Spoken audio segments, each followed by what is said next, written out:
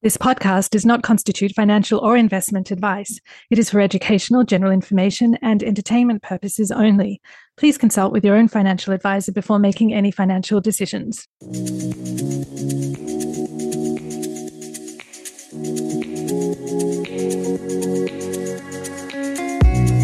You had to save 10% of everything you earned, and you had to give away 10%. And that's the first time I learned an incredible financial concept.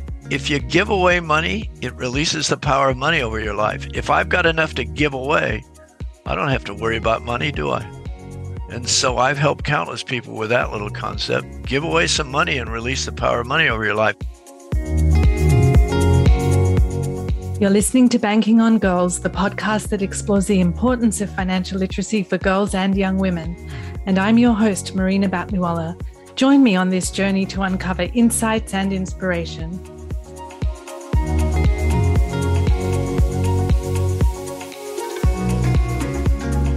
Hi everyone, my guest today is Mike Lanning, an attorney and Scoutmaster extraordinaire. Mike is the Scoutmaster at Troop 223 in the Pacific Palisades, a suburb of Los Angeles, and has been the Scoutmaster there since 1953. Yes, I said 1953. Mike is an Eagle Scout himself and has received numerous scouting awards, including Distinguished Eagle, Scoutmaster of the Year, and he's an Americanism Award honoree. This past year, he was recognized as Citizen of the Year in the Pacific Palisades for his nearly 70 years of dedication to helping raise literally generations of ethical young people. Mike and his wife Carol have 3 children, 6 grandchildren, and 6 great-grandsons. Welcome, Mike. Thank you, Marina. Glad to be here. Mike, you've been a Scoutmaster for 70 years, and you've overseen more than 900 Scouts graduate as Eagle Scouts through Troop 223. Now, for those listeners outside the US, Eagle Scout is the very highest rank attainable in the Boy Scouts of America, or the BSA scouting program. So that's got to be a world record for one Scoutmaster to produce, right? Well, we think it is. I don't know. The Scouts don't recognize such records, but probably is. Yeah, that's incredible. So Boy Scouts of America, BSA, first accepted girls in 2019. So after graduating over 800 boys as Eagle Scouts in your troop, you were quick to introduce girls to the troop. And you graduated, in fact, at the time, the largest group of female Eagle Scouts in 2021. Why was it so important to you to accept girls into this long-established troop right from the outset? Well, having had a daughter that couldn't be a scout and 2 sons who are Eagle Scouts, and going through scouting with those 2 sons and seeing their journey to Eagle, we realized that it would have been great for Dawn, and she longed to. In fact, when she was much younger, she would say, well, how old do I have to be a scout? And so that was one thing that motivated me, but there was something else. My wife and I ran a program at St. Matthew's, our Episcopal church in the Palisades. It's called EYC, or Episcopal Young Church. In those days, it was churchmen, but anyway, Episcopal Young Church people. And we had 250 young people came, 8th grade through 12th. And Dawn got to do that. And one of the things that we used to retain and attract young people was summer high adventure programs like Scouts. So we did river raft trips. We did backpack trips.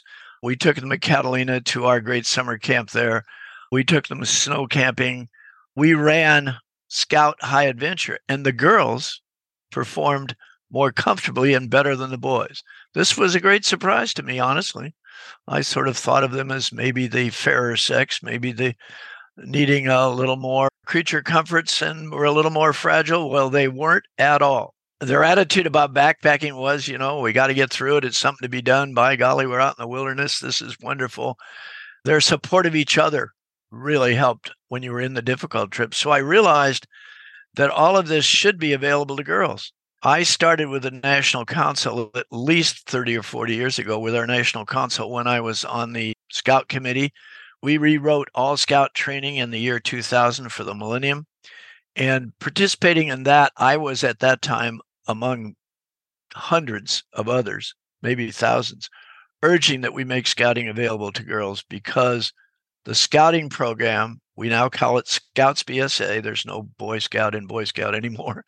So Scouts BSA, we felt, was ideally fitted for young women. Young women were becoming leaders, and the strongest part of the Scout program is leadership. Young women are the foundation of every family in terms of ethical choices. I find, and I believe, lots of times it's the mom or the wife that says, well, wait a minute. And finally, talk about serving to others. When you look at our communities, men are doing an awful lot, but I feel that in many cases, the women are the ones that are so concerned in serving others. I see that in my church, and now that we have a girls' troop, it's just natural for women to take care of women, girls taking care of girls.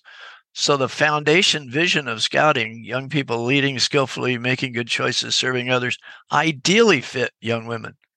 Yeah, and I've seen it firsthand with my 3 children. 2 of them have been girls. They've all gone through Troop 223, which we've been very fortunate to have.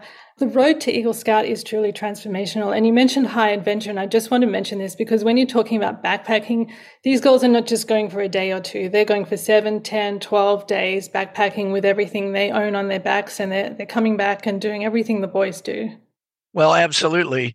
Our scouts in our troop have a program where as they enter the 8th grade and the 9th grade and the 10th grade, in addition to going to our summer camp at Emerald Bay for a week, they also go on something called high adventure. High adventure is kind of loosely defined as something more than a week, which all the summer camps, the organized camps are.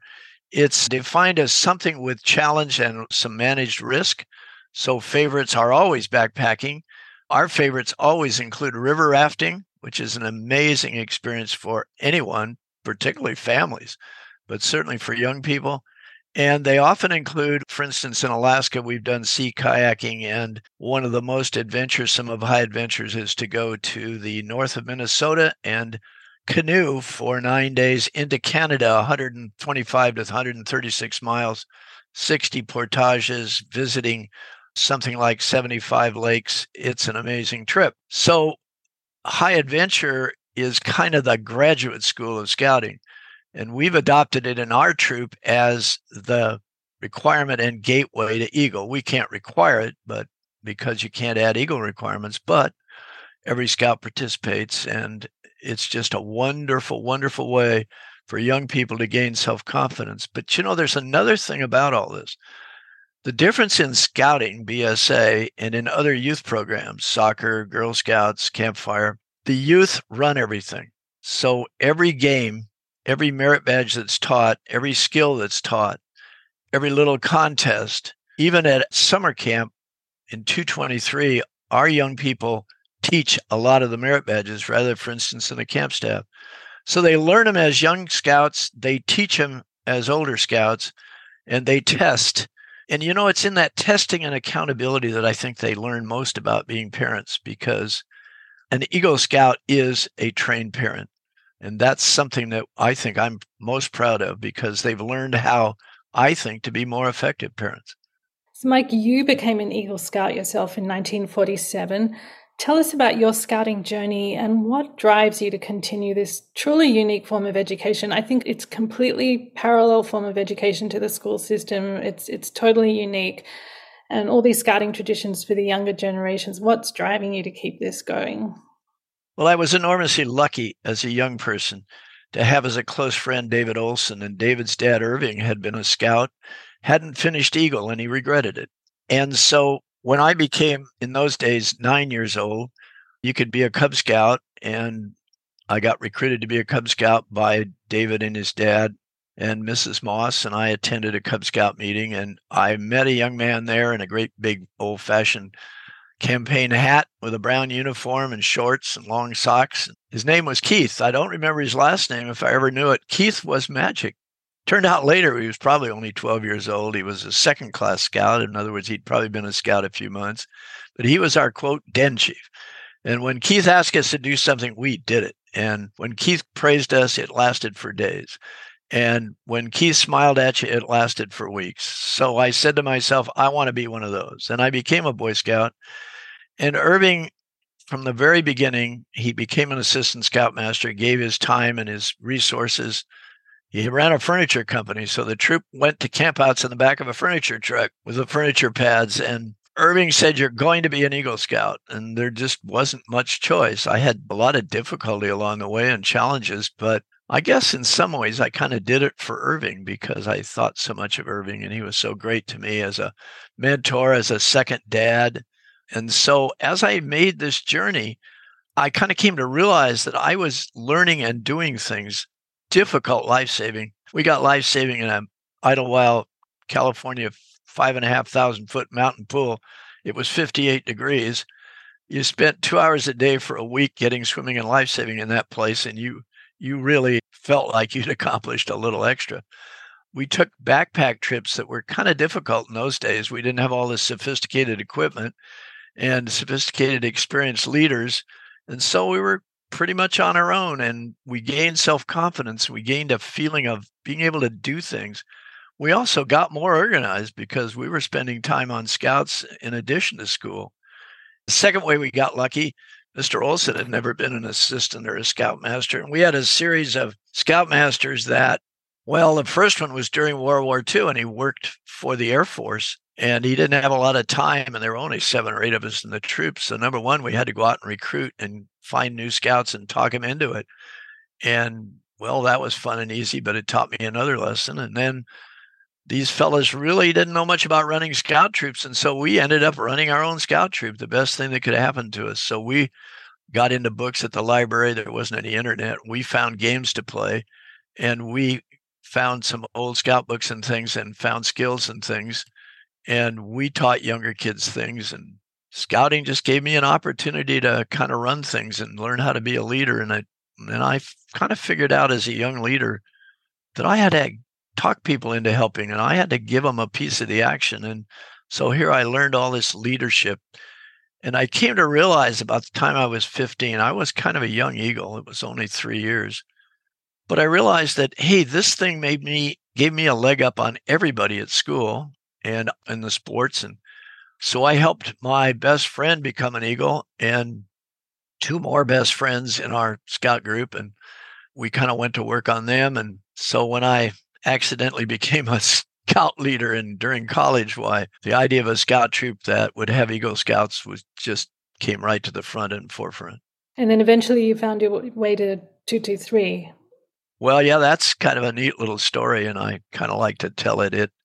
We were living in Pacific Palisades by chance in the conference ground because 3 of us scouts decided to room together at UCLA, and 2 of them knew about the conference grounds, the Presbyterian conference grounds. They'd been there camping with a choir camp, and the director said, "Oh, you're coming to UCLA. Why don't you live here?" We painted up and fixed up an old cabin and $15 a month each, and we lived in the Palisades.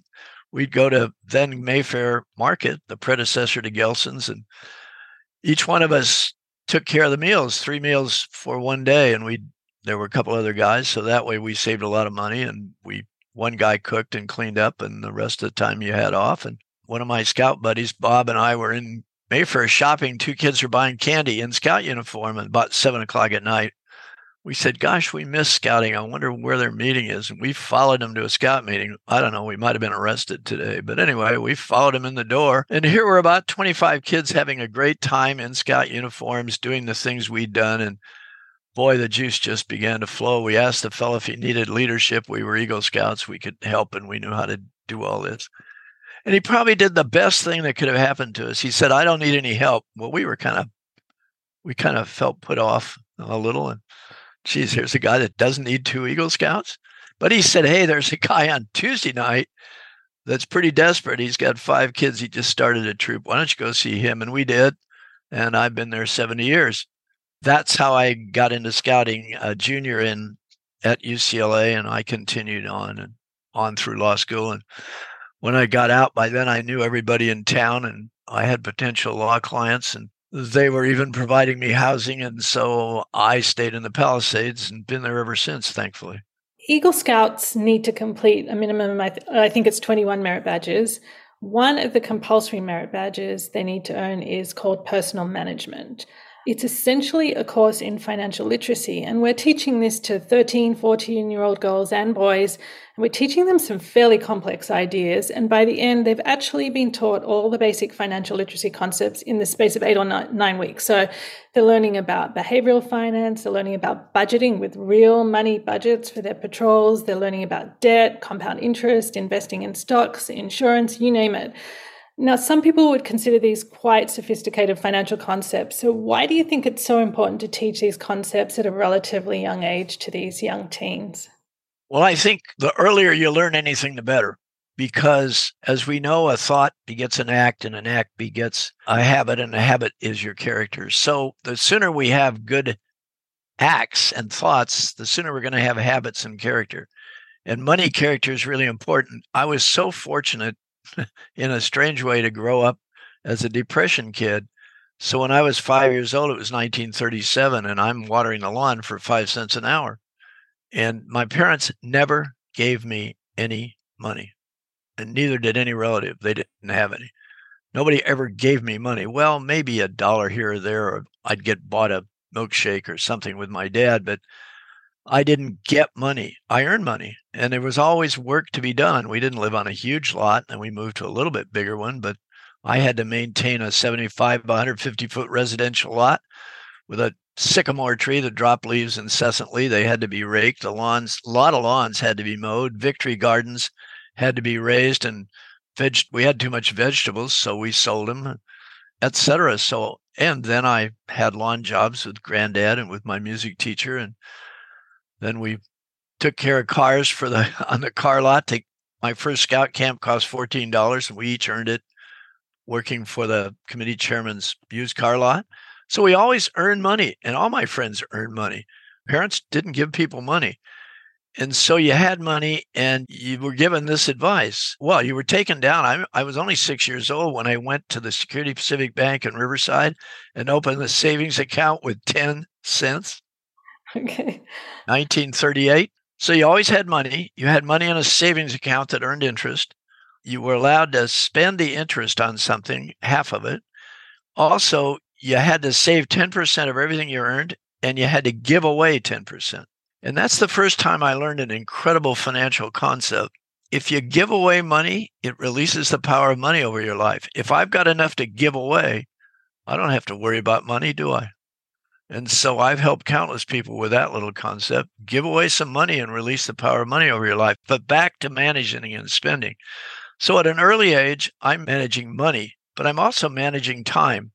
I remember when I was only about 11 years old, meeting with my dad every Saturday morning and deciding about the time that weekend, going to work with him, spending some time on the chores, the lawn and all that, some special time, my time, free time. We rarely had homework on weekends, but if we did, it got scheduled. So we budgeted time. We talked about when you were going to spend money. It wasn't so much just budgeting money to keep from spending money and have enough. It was also to decide things that money could be spent for, because money was to invest, to save and invest. Money was to give away, and money was to spend, to enjoy. And so all that was part of my financial management. So way, way back in the scouting, I can't remember when personal management was introduced. Scouts changed their merit badges constantly, and they had a major revision to the Eagle required merit badges. And I think that's when personal management came in. Scouting shifted from a rural support group. We had corn raising merit badge. We had, horsemanship still there. Pig raising, I think, and a whole lot of wonderful rural merit badges. And we didn't have as many take care of yourself in an urban environment. We shifted a little too far for a while. We kind of gotten away from our roots of using the outdoors to build self-confidence and to attract young people. That's when we created this wonderful personal management merit badge. We'd never had anything like it. We have personal fitness. It's still there, and a very important merit badge. We've got first aid, life-saving swimming. We've got the citizenship merit badges, but we added communications, where young people learn to make speeches, write letters, etc., and give them. And then this wonderful personal management.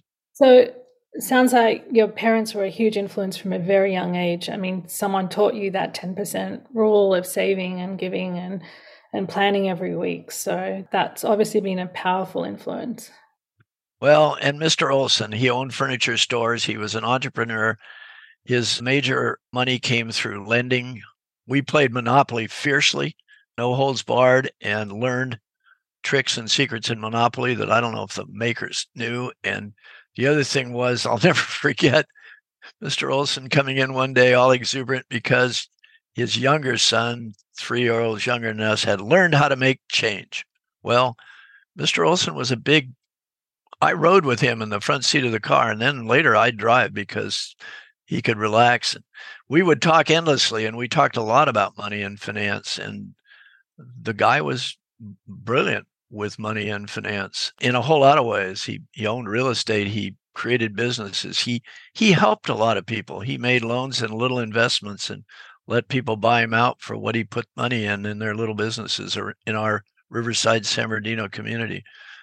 So I had a mentor, a money mentor. And then, in those days, somebody owned the bank downtown, and one of our banks was owned by somebody, and he sang in our choir, our boys' choir, that I was men's boys' choir. I rode to and from church with him because he lived down the street, and mom didn't drive and my dad didn't go to church. So often Mr. Dole would pick us up, and he ran the bank, and we talked about money. So I had people around talking about money. Yeah, very, very fortunate. Obviously not everyone has those great influences. Now, things have changed a lot since you were young. When it comes to money, how did you and your wife, Carol, bring up your own children? What kind of lessons did you teach them? Well, first thing that happened was that our children are hers by a first marriage. And so when we first met, they were 6, 10, and 12. And we had a long engagement of several years while things got straightened out and untangled. And finally we married. So I was 41, she was 42 or 3. And so we were pretty established. We had our own checking accounts and we had our own money spending habits. And I was still a saver, but not a very good one considering. And she was a single mom living on a very limited budget. And so when we got married, the first thing that I was worried about is, gee, I've got more money and I have more resources. And I was the one that, of course, went to nice restaurants with her and drove a pretty nice car and lived in a nice apartment. And was she suddenly going to spend all my money? And so it was kind of a joke almost. We had this very strict budget that I was always fussing and worried about. Well, it turns out she's the one that doesn't spend money. And after about a year and a half of this marriage, she said, wait a minute, if we're ever going to retire, we have to hit a certain target every year, which she helped me impose, and the discipline and creating defined benefit pension plans in my law practice. And so it was a collaborative effort, and it turned out that Carol was the frugal person and the careful person that helped me. And we worked together. Well, as far as raising our children, though, they always had little chores and things, but at first living in an apartment when she was raising her kids. And by the time we married, the 2 boys were in college and the daughter went off to college 6 months later. Well, it was kind of difficult for her. So what she did was she just had a very specific allowance, but then they found little jobs when we weren't living together. For instance, Dawn became my little housekeeper across the street in my apartment and earned money. And Phil and Chris both earned money all over the neighborhood doing things for people. So much like I was raised, there were things to do and you had your own money, and they saved money and they gave money to the church. We were active members of St. Matthew's and they were too, and they pledged a little money. So it was kind of the same pattern. Carol hadn't been raised exactly that way. Carol was raised with a very minimal financial resources of her parents, and she was kind of busy doing things as part of their work. They were both involved in the church. Her father was a priest minister and her mom worked for the church. And so she kind of did a lot of things of that kind. And so parents shared what little they had with her. But it came out the same way. The kids were on their own with money. They always had money and they spent their own money. Yeah, that's so important for independence. Now, today's children face a very complex world with many challenges, mental health challenges, challenges with the internet, financial challenges. What advice do you have for kids in today's world? Well, it's funny. I just was thinking about it as a scoutmaster of a boys' troop of 140 and as the key kind of co-scoutmaster of a girls' troop of 70. I don't give much advice to kids anymore. I just seem to manage adults. We have 130 registered adults in our troops. Incidentally, the two troops are separate. They go camping together, but they're in separate camps. They go to summer camp together, but they're in separate camps. When they go on high adventure, the girls are in a crew of girls and they go on their routes and things. They may be rafting on a raft trip with boys along, but they're separate troops. Well, when I give advice to adults about being parents and to young people, my number one advice is you can't blow an uncertain trumpet. You got to have a vision.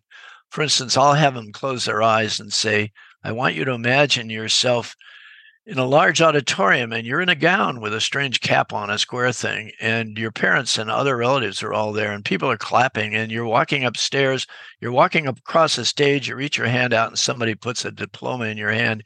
You just graduated from college. A vision is a picture of future success. We spend a lot of time with our young people getting them to try out visions for their patrols when they lead them, their groups of 7 or 8. For their older scouts, when they're going to take a high adventure trip, a vision. The troop's vision, young people leading skillfully, making good choices, serving others. So that's one thing. I think the other thing we emphasize that I think is the single most important thing to mental health, and that's being part of others' lives, helping others. And that word help always troubles me because carried just a little too far, it messes everything up. Jung, the famous philosopher, had the theory that all strengths carried too far become weaknesses. The single biggest parents' weakness is they get payoff out of helping kids. I want parents to get payoff out of challenging kids. We need to protect kids, not help them. And the protections need to be very careful and very minimally applied so the kids are on their own as much as we can. And so we want to challenge kids. So in Scouts, it's all about challenge. The very first thing they do is they go on a camping trip and mom and dad may not be there. They may be along as assistant leaders, but they're not with their kid. They don't pack their pack. They don't pack their duffel bag. They don't help them wash dishes. They don't help them cook. They don't help them put up their tent. They have their hands in their pockets and they're standing as far away as I can get them. So what do I tell young people? I tell young people to go out and try things, get a vision, set goals, and help other people. We also have a whole set in scouting, a whole set of ethical choices and how to make good choices, and a process for doing it that we emphasize twice a day in scout activities. We sit down in these small groups and the scouts talk about what went well, what didn't, and then they ask for personal feedback, how they're doing. They learn how to give and receive it in a healthy, constructive, positive way. And so the rest of their lives, they can ask others to help them be better people and to reflect on what they're doing. And Mike, finally, I know you've given us a lot of advice, but do you have any specific advice for people raising girls in today's world? Raise them like people. There are certainly differences. I don't know that I'm a feminist to the extreme that says there's no difference. Yes, there are differences. I find them. Well, if you're going to raise a girl, raise her as a person. And what she needs is self-confidence and to believe in herself. So the most important thing is to try to let that girl make as many decisions and solve as many problems as you can. And instead of answering questions, fire back with another question. I don't know how to do this in my math book. Well, what have you thought of doing? Who have you thought of consulting? What have you thought of? What resource have you thought of going to? So that's number one. I think the second one is to create opportunities where a young person sees you doing something with your time that you want your young person to do. Kids today are not about how people spend money, at least certainly kids I'm dealing with. I know there are millions of unfortunate kids where that is the biggest issue in a home. But with the young people that I'm dealing with and with many others, the biggest issue is where parents spend their time.